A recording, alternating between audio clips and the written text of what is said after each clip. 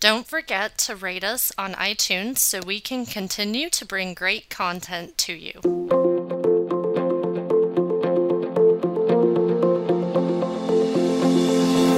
Good afternoon, and thank you for joining us. My name is Carla Marin, and I'd like to welcome you to our webinar, Behavioral Therapy, What It Is and Finding a Therapist. Today's webcast is part of CHADD's National Resource Center on ADHD, Ask the Expert series. The NRC is funded by the U.S. Centers for Disease Control and Prevention and provides reliable, science-based information about current medical research and ADHD management. It is a pleasure to introduce today's expert, Dr. John Barton. Dr. Barton specializes in assessment and treatment of ADHD, learning disorders, and adjustment to chronic pediatric illness. He is a fellow of the Academy of Clinical Child and Adolescent Psychology, and his advanced competence is certified by the American Board of Professional Psychology. Dr. Barton is a director of the Clinical Psychology Center and clinical associate professor in the Department of Psychology at Arizona State University. In addition, Dr. Barton is a member of the faculty and psychologist in the Department of Behavioral Medicine, Barrow Neurological Institute at Phoenix Children's Hospital. He is training director for the APA, accredited doctoral internship at Phoenix Children's Hospital. He received his doctorate from Arizona State University, where he was the outstanding graduate student. Again, we are pleased to welcome Dr. Barton. Dr. Barton, if you can go ahead. Okay, well, thank you, Robin, and thank you, Carla, for this opportunity to talk with the members of CHADD. It's my pleasure today to talk about behavioral therapy, what it is, and finding a therapist. Today, we are going to talk about, and I hope that at the end of today's presentation, you are better able to know what is effective in the treatment of ADHD and to understand what the components of behavioral therapy are. This third objective, being aware of ways to support executive function, I was a little too ambitious, and so we had to drop these slides to conform to today's time frame. So we're not going to get to that one, but I hope you'll be familiar with resources and how to find a good behavioral therapist. And I must admit, but today, we're going to talk about the well-established treatments for ADHD, and before we're going to talk about well-established treatments. And of course, the first one is medication, probably the most common and, at least in the short term, the most effective treatment for ADHD. Classroom interventions and school accommodations are another well-established treatment. Those classroom interventions are the school equivalent of the behavioral interventions that we'll talk about today. Intensive social skills training, probably done at a summer camp with day-long attendance and attendance for weeks at a time, is another well-established treatment that will improve the social skills of children with ADHD. And one that is not on your slide, I've gone a little bit rogue and added another well-established treatment, and that is organizational skills training. We'll talk about that just briefly a little bit later. The topic that we are going to talk most about today is behavioral therapy, sometimes known as behavioral management or parent training. Well, so some people ask, what is behavior therapy? It is an intervention that doesn't involve just one specific method, but has a wide range of techniques. You may have heard about relaxation training, systematic desensitization, positive reinforcement, timeout, some of which we'll talk about later on today. Behavior therapy is based on the idea that behavior is learned and unhelpful behaviors can be replaced by learning more helpful behaviors. Behavior therapy and working with a behavior therapist allows you to have a better understanding of your child's behavior, and that understanding comes from being aware of signals behavior to occur. Those are sometimes called antecedents, sometimes called precipitants, and others call them triggers. The next step in understanding that behavior is to define it very specifically in observable terms, and then be able to do the same with its positive opposite. And finally, observing the consequences of those behaviors. Behavior therapy is effective in the treatment of anxiety, depression, insomnia, opposition and defiant, lots of other disorders, including ADHD. Well, why do behavioral training? One of the reasons is that that ADHD is reciprocal in the conflict and distress that families with children with ADHD experience.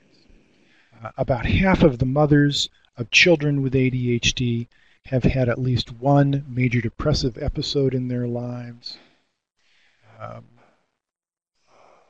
Parents of children with ADHD are at least 3 times more likely to get separated or be divorced. And about half of children with ADHD have a parent with high levels of ADHD symptoms. So their approaches to parenting may be more inconsistent, may be more reactive, may be disorganized. Although one study has talked about the positive aspects of parenting with ADHD and suggested that perhaps those parents have an increased involvement with their children, are more able to convey warmth and responsiveness, and may be able to better match the tempo of children who are highly active, and may be able to display more empathy with those are very active and impulsive. So that's one of the reasons. But the other is that the nature of ADHD requires intervention at the point of performance. And if you notice on this slide, there is a boat out on the ocean. And if you look at that boat, it's out in a hazy environment, and this boat is the boat called Now, and it's adrift on the sea of time. And if you look off the bow into the future, it's hard to see what's coming. If you look off the stern, it's hard to see what's happened, hard to learn from your mistakes. And so, effective treatment requires intervention at the point of performance. That is, in the moment. In other words, if you want the behavior to change, you have to intervene. And so that brings us to one of the principles for the management of ADHD. Consequences and feedback must be much more immediate, much more frequent, and the consequences for behavior have to be more powerful. And of course, one should remember that novelty is powerful. When we're talking about consequences, we want to use rewards before punishment. So we want to see this well before we see this guy. Now, here's a quiz.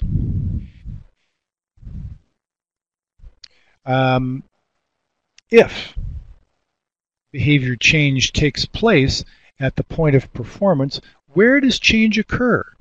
Does it occur in the therapist's office, where these techniques might be explained and children are encouraged to behave in more appropriate ways? Or does it occur at home when parents are talking with their kids in the moment about more effective and desirable behavior? If you've answered B, you've passed this quiz. Which brings us to the second principle of management. And this is providing in structure, providing information that you hoped would be in the forefront of that child's mind, influencing his or her behavior, but seems to have drifted off because perhaps, like one of the sayings I gleaned from the internet about ADHD, I do not have ducks, I do not have a row, I have squirrels and they are at a rave. And so one has to provide that information in an external way so that kids can access it. Parents, using their experience and their increased ability to predict events, are radar that penetrates that haze that is on the sea of time. So they can look forward to see what lies ahead, where that child with ADHD may not be able to anticipate what is going to occur. At that point, when parents are on the boat called now, they can provide information. So externalizing the information about what that child is to do, when he or she is supposed to do it, and how. This kind of externalization of information at the point of performance enables that child to do what he or she knows how to do at the time and the place which it needs to be done.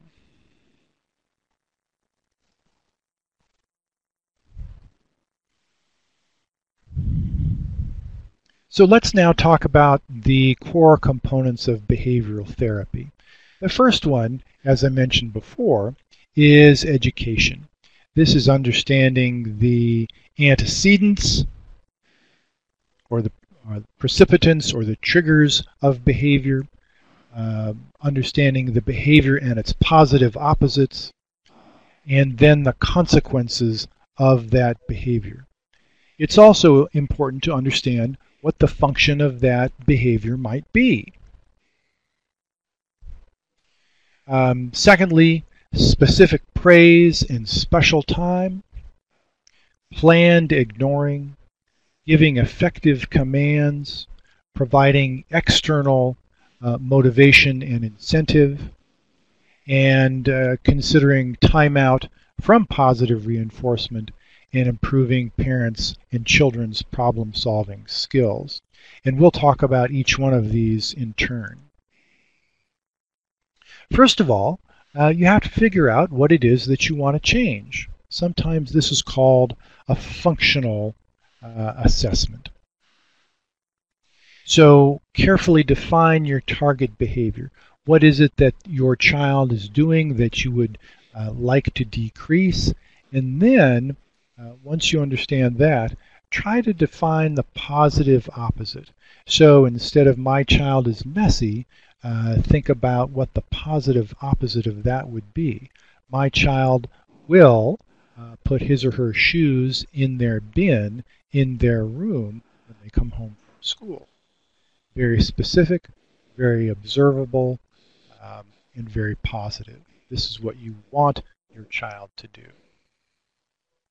So the next step is to determine what prompts the behavior, otherwise known as the A or the antecedent. What is triggering? Well, child gets home from school, is excited about going out to play, and leaves shoes and backpack and jacket all over the house. The antecedent is getting home from school and anticipating a chance to play. Talked about the behavior and what are the consequences. Well, if you are going in to pick up after your child and put all those clothes away and they're out to play, that behavior is positively reinforced. So the consequence is I get to play and I still know where all my stuff is because mom and dad picked it up. In behavioral therapy, what we're going to talk about now is altering those antecedents and those consequences.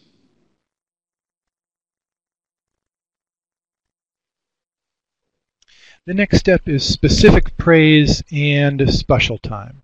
So while it's very often easy to catch kids when they're in trouble, when they're not doing what we'd hope they would do, when we get those notes or calls from the teacher about that child not finishing their work, getting in trouble on the playground.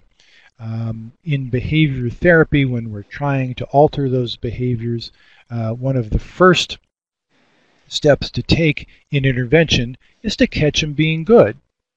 And parents might need to get out a magnifying glass in order to catch that behavior, catch those infrequent positive behaviors that you want to increase. But that's your task. Catch them being good.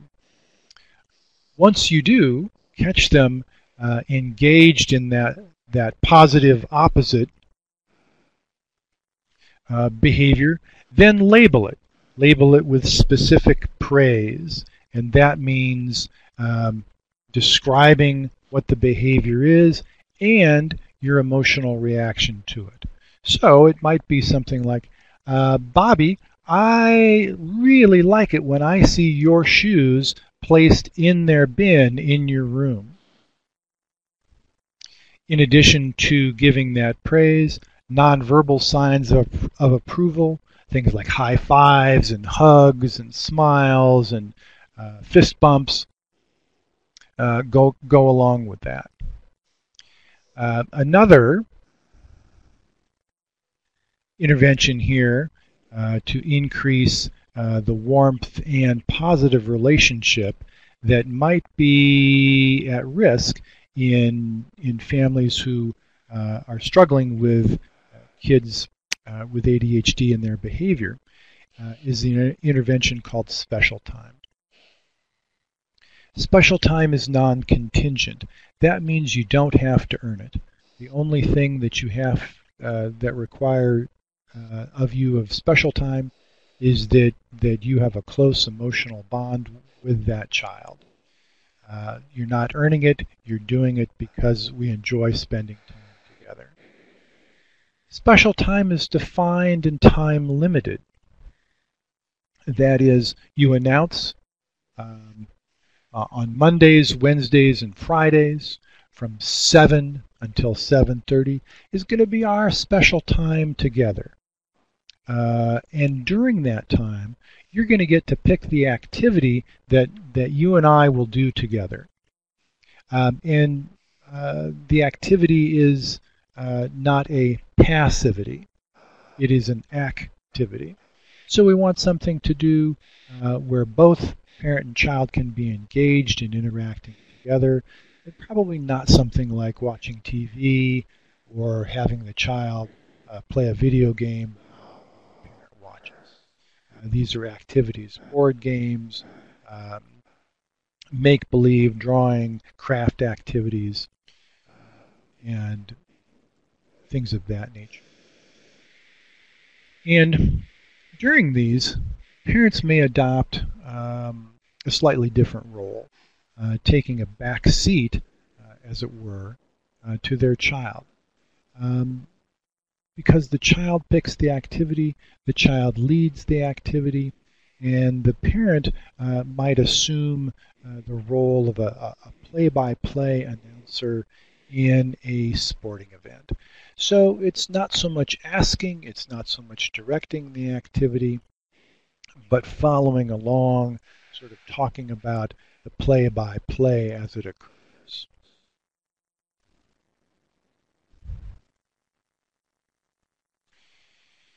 special time and being that play-by-play announcer is an opportunity to give your child lots of positive attention. And attention, especially that of a parent or caregiver, is extremely powerful.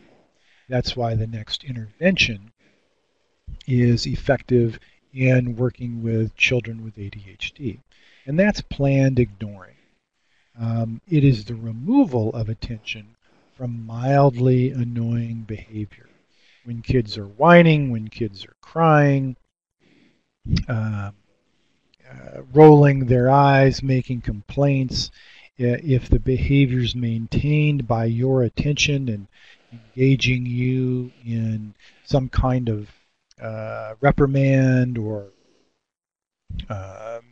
lecture about why that behavior is unacceptable, your attention may be working against you. Now, planned ignoring is not the intervention with harmful or dangerous behavior. That's going to need a more active intervention. But with planned ignoring, parents need to keep calm and carry on. That is, do something to keep yourself calm, talk with yourself, engage in some diverting activity while the whining or the crying or complaining is going on. That will enable you to more often.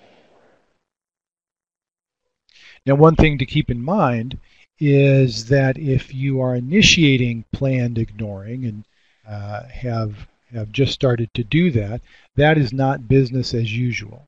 Children will expect you to engage in their whining or crying behavior as you have in the past.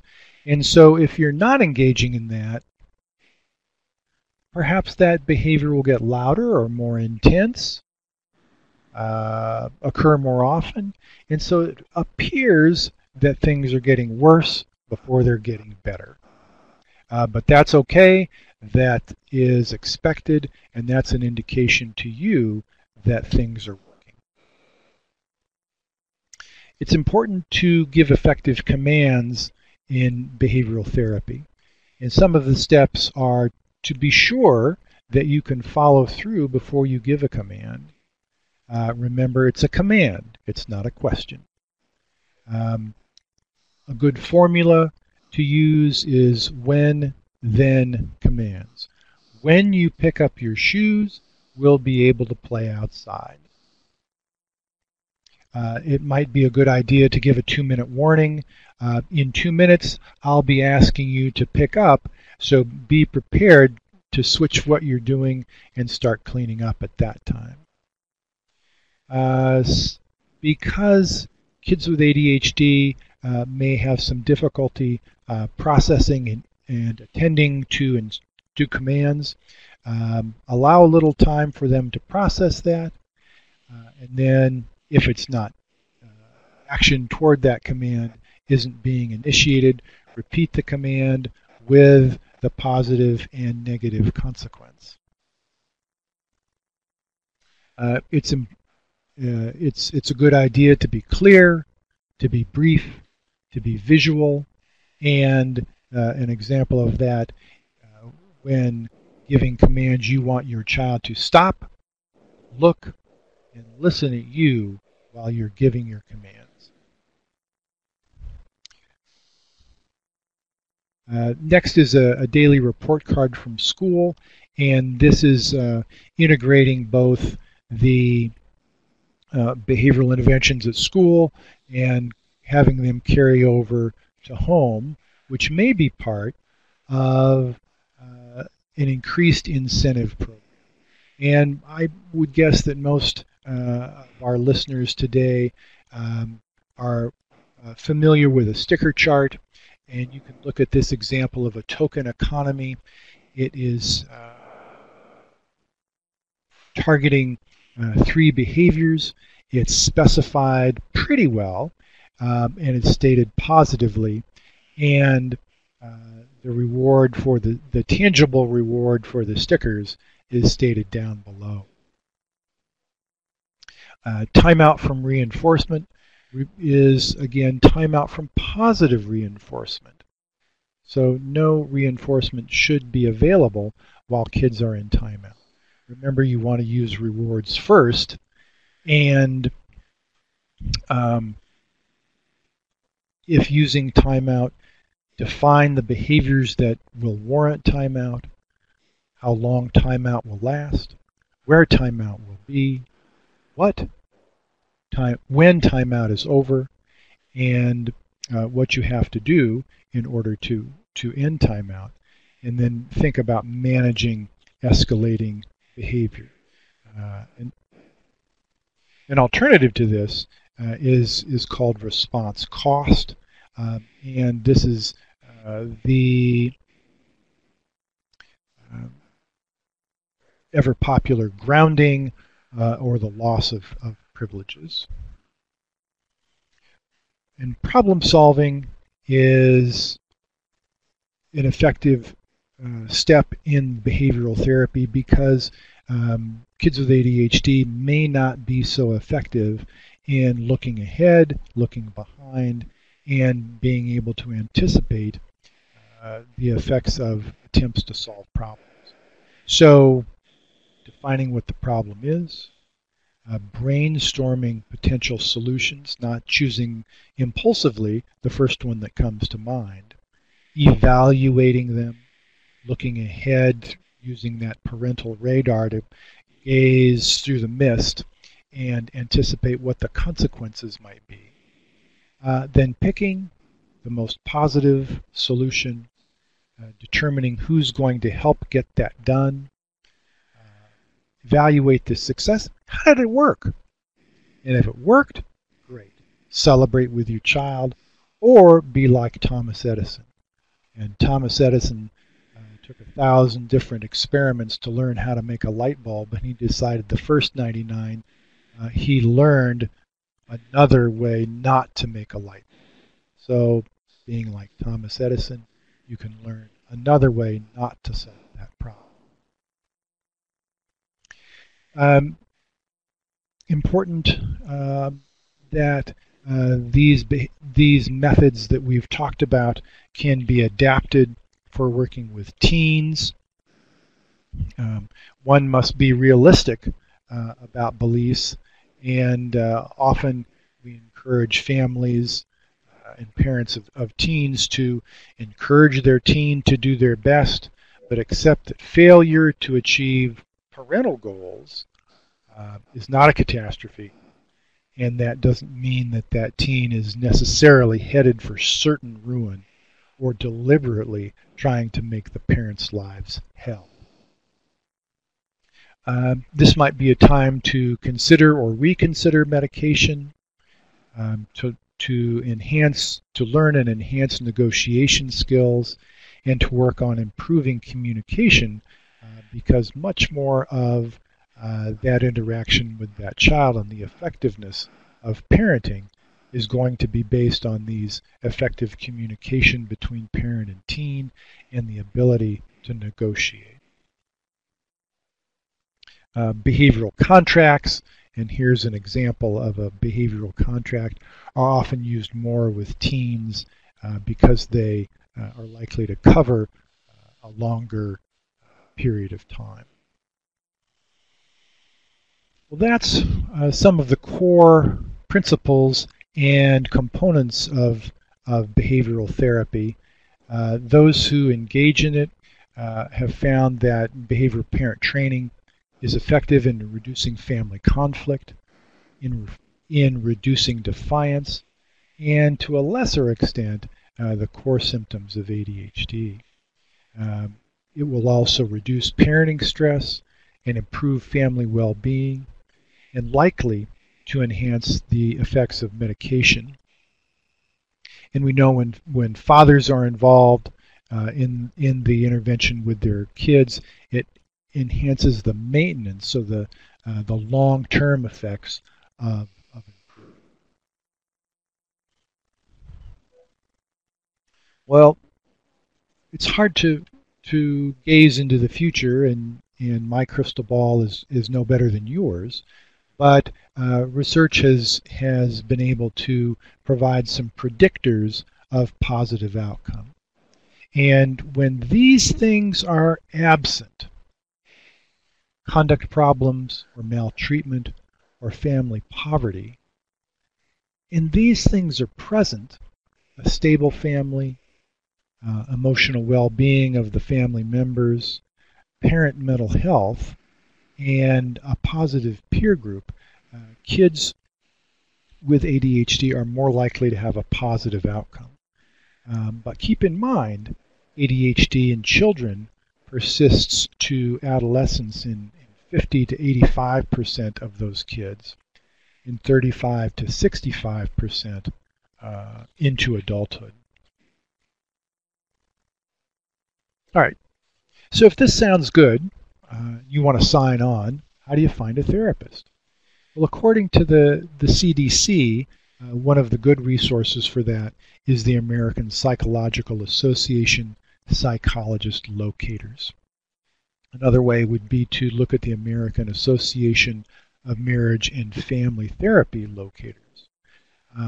And don't forget the American Board of Professional Psychology. This is a certification of advanced competence for psychologists, and so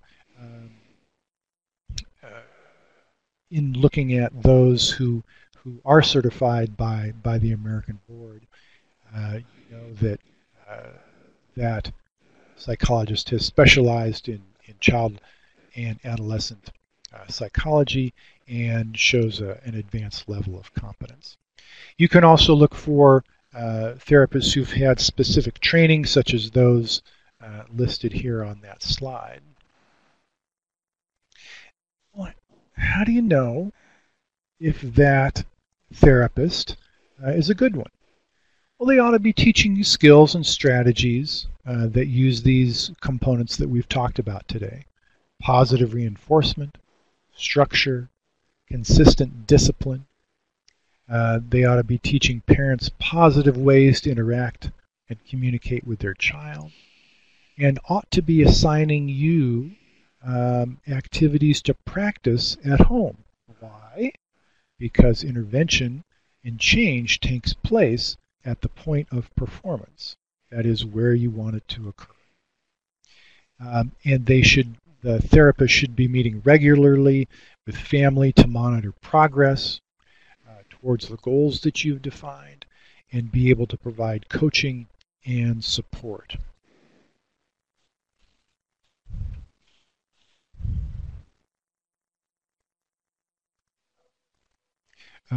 We should also talk about medication. Again, the medications such as methylphenidate, Ritalin, Concerta, Adderall, effective with 65 to 85%. And if they aren't, you can try another class of medication, and that will likely to increase the success rate to about 85%. As we draw to a close, it's important to have appropriate expectations for intervening with children who have ADHD. It's important to remember that ADHD is a chronic neurodevelopmental condition. Behavior therapy is going to work best with younger children and school-age children and those who have more conduct problems. And as much as we would like it to be different, even the best treatments that are followed perfectly closely are rarely going to normalize the functioning in all domains for that child. And unfortunately, the effects of treatment are likely to diminish when treatment stops. You stop behavioral therapy, you stop medication, you stop classroom interventions, those are likely to diminish in their effect. So in summary, remember ADHD is chronic. It affects 3 to 7% of children and 4% of adults. Behavior therapy is going to be effective when it occurs at the point of performance and externalizes important information. And treatments such as behavior management support the cognitive deficits of those children. In combination treatment, both medication and behavior therapy, is superior to either one alone, at least in the short term. And here are some resources, including CDC fact sheets. And that is about the extent of my presentation, so I think we'll take some questions now. Yes, thank you so much, Dr. Barton. That was some really great information. As a reminder to our participants, you can submit your questions using the question box, and thank you to those who have entered their questions. So we're going to jump right into questions right here. Our first question is about special time. So the parent is asking, do we grant the child special time even if they behave badly that day? Certainly. As I mentioned, special time is non-contingent on behavior. That means you don't earn special time. Special time is part of our being a family, and we have that special time to improve our relationship and become closer as a family.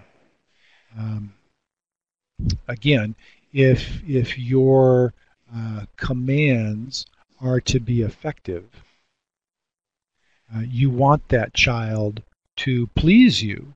You want them to want you to be happy that they've followed that direction, that they've done well.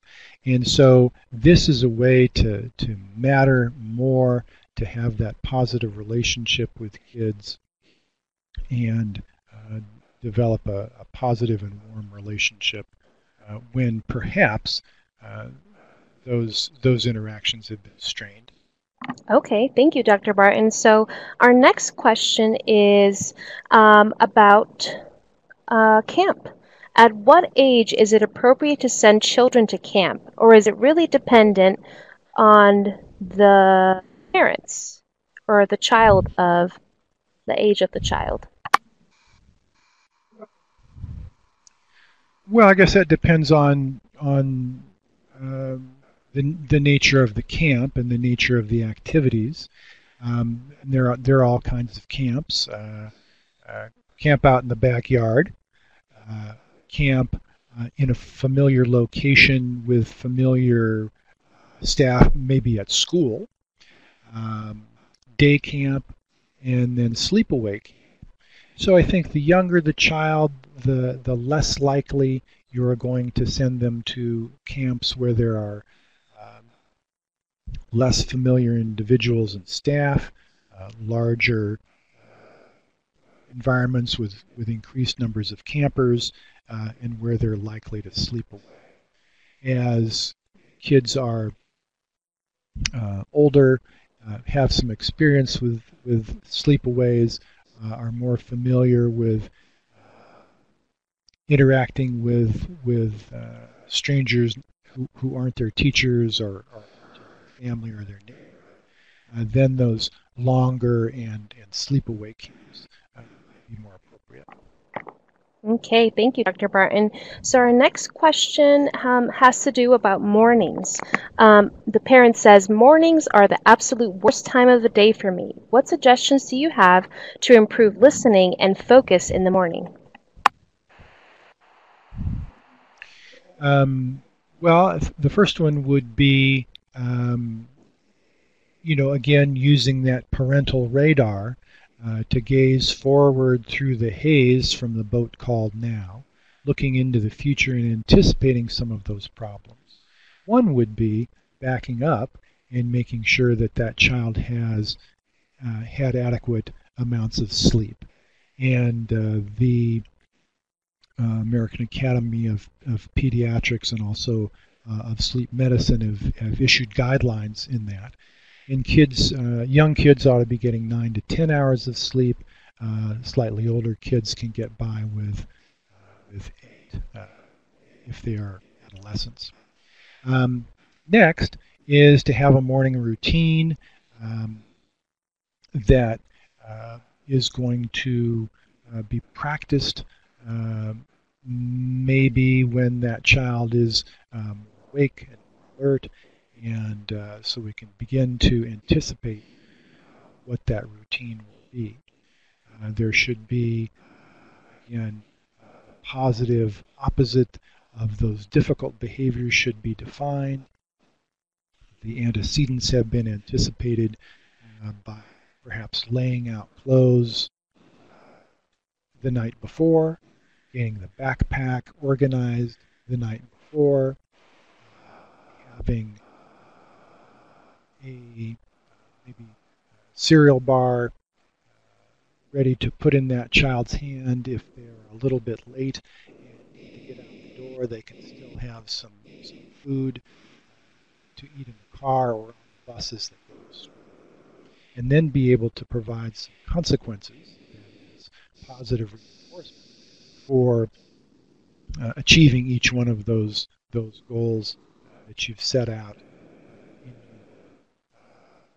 your definition of positive opposite behavior. Okay, thank you, Dr. Bryan. And it seems you might be cutting in and out just a little bit, so I'm just going to ask you to speak a little louder. But it's okay.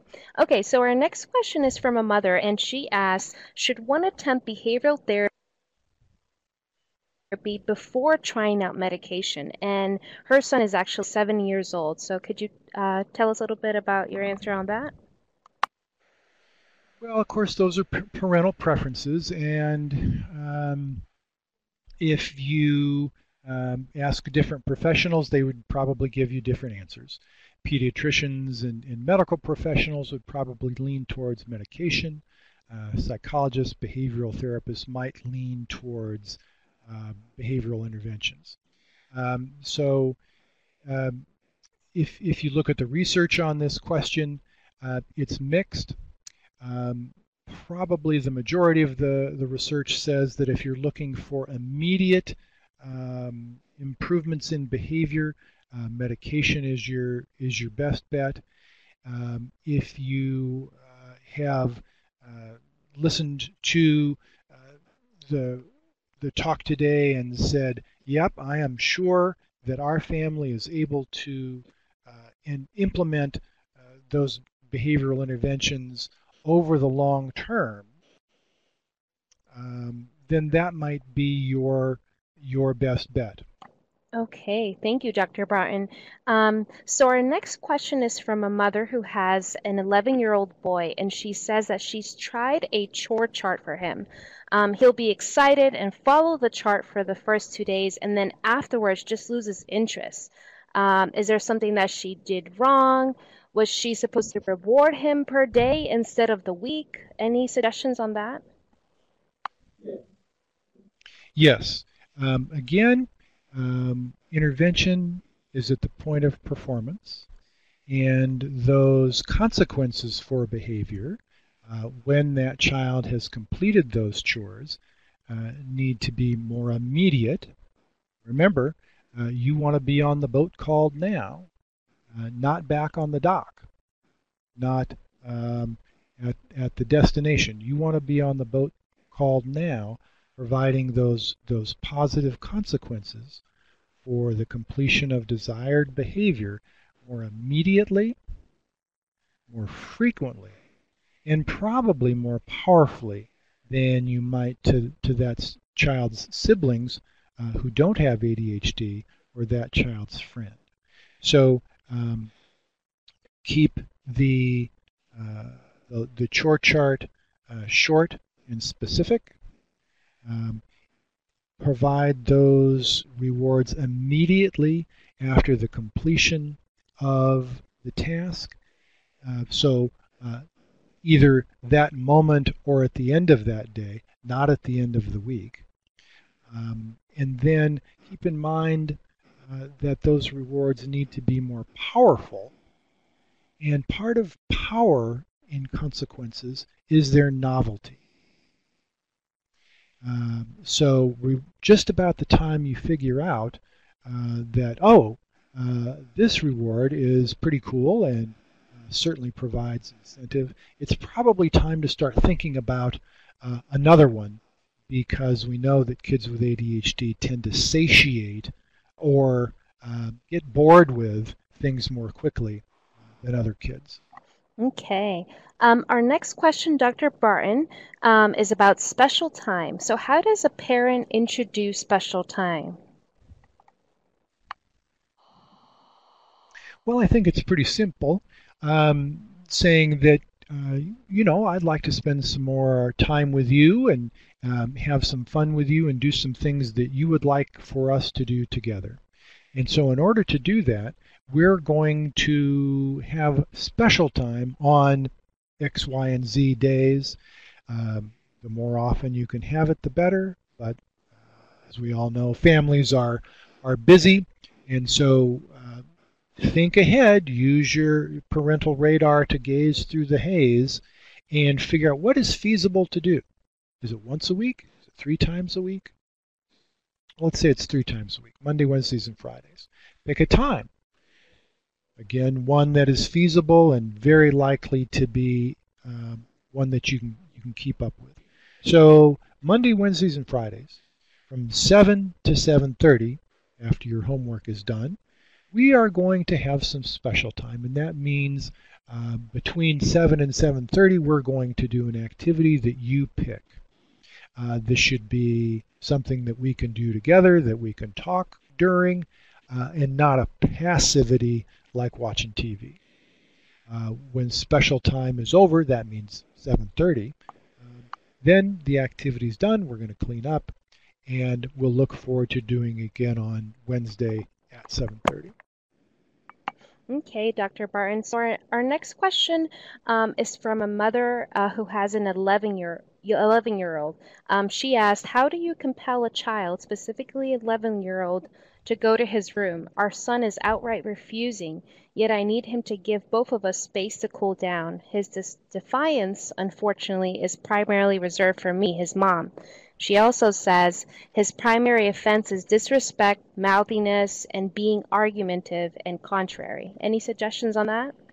Well, I guess I would ask Mom to look at those behaviors that are offensive and look at what the consequence of those behaviors might be, particularly in terms of what might be maintaining. And my guess would be that engagement with Mom and able to get Mom riled up and to exert some power over her may be maintaining those disrespectful and argumentative behaviors. So again, thinking in terms of providing frequent, immediate, and powerful consequences for the positive opposite, being respectful, being agreeable, and following directions, while reducing the power of those negative consequences. So would encourage Mom to be able to keep calm and carry on and give those disrespectful, argumentative behaviors less attention and engagement. Okay, thank you, Dr. Barton. So we're going to take a couple questions more. Our next question is from a mother who has a 15-year-old. She asked, can my 15-year-old ADHD adolescent benefit from behavioral therapy, or is it parent training more recommended?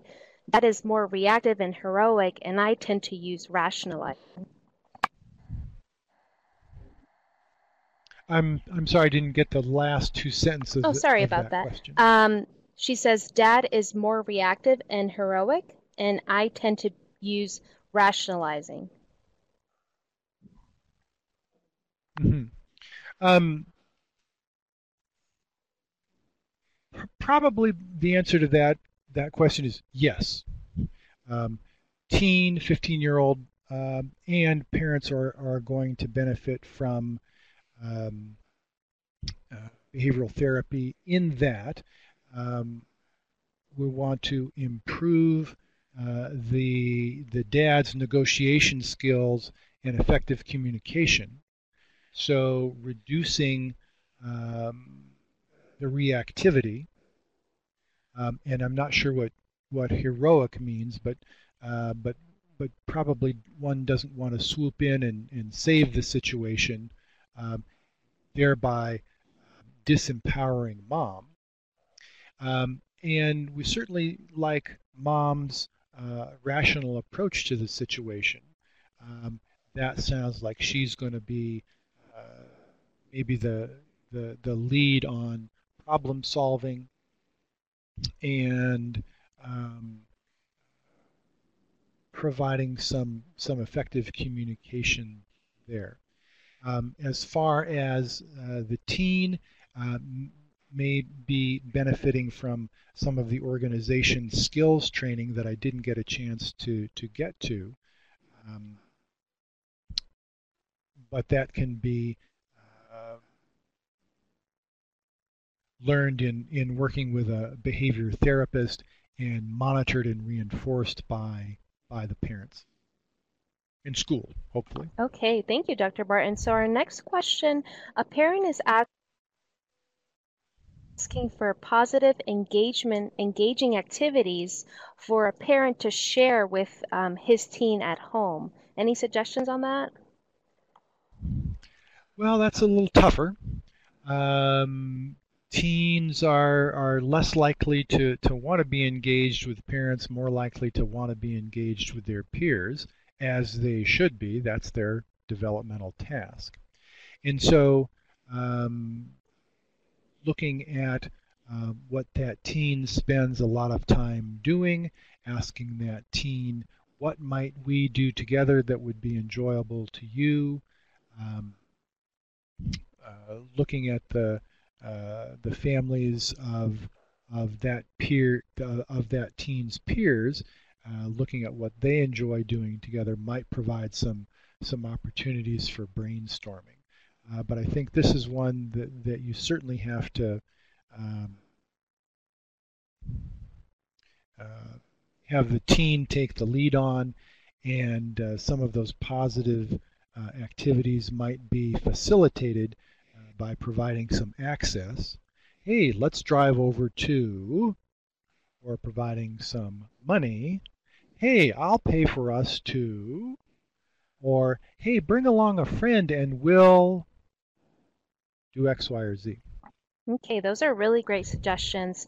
Dr. Barton, so our next question is from a parent who's asking, which one is better, individual behavioral therapy for the child or getting the family involved or participating in some type of group therapy? Oh, by far and away, the behavior management training for the parents is going to far exceed the effectiveness of having a child in behavior therapy without the parents' involvement. That is really not a very effective way to treat these problems.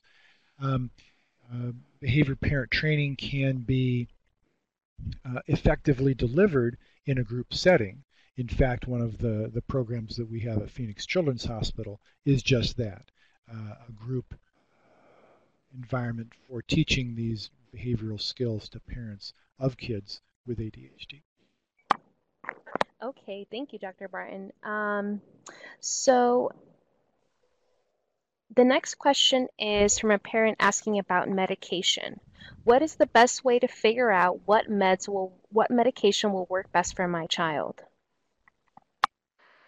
Well, as a psychologist, when I talk about medication, I'm talking a little bit beyond my competence.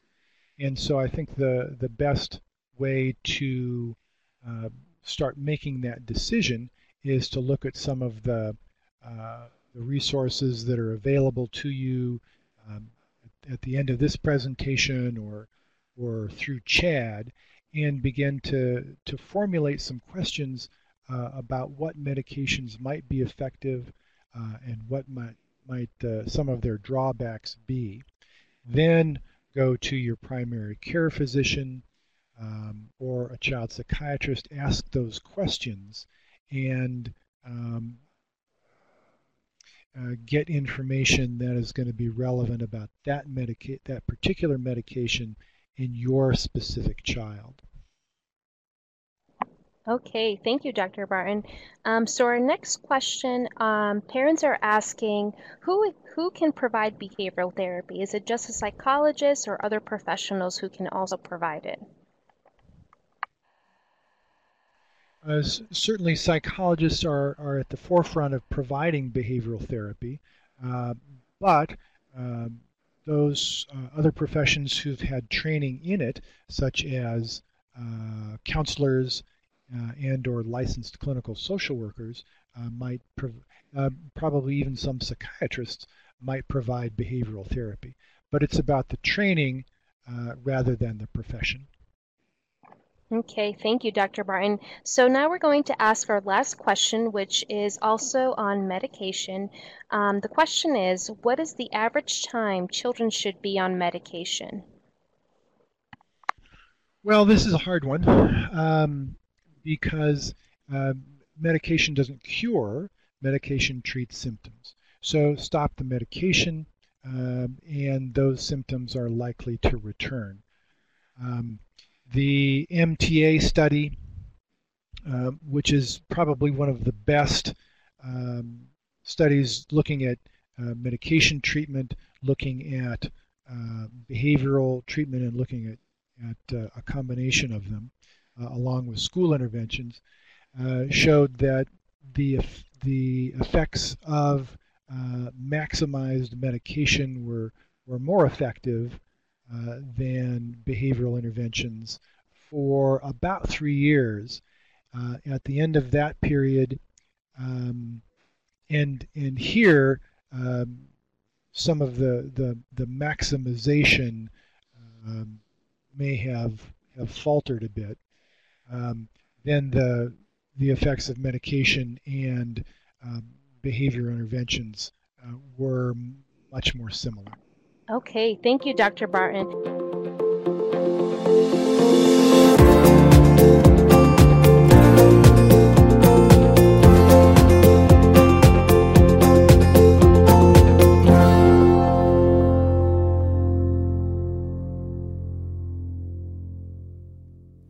Think twice before you reach for that over-the-counter allergy medication. It may interact with your ADHD medication. Talk with your doctor before starting any new medication, whether it's over-the-counter or prescription. For more information about ADHD, visit helpforadhd.org. That's HELP, the number 4, ADHD.org.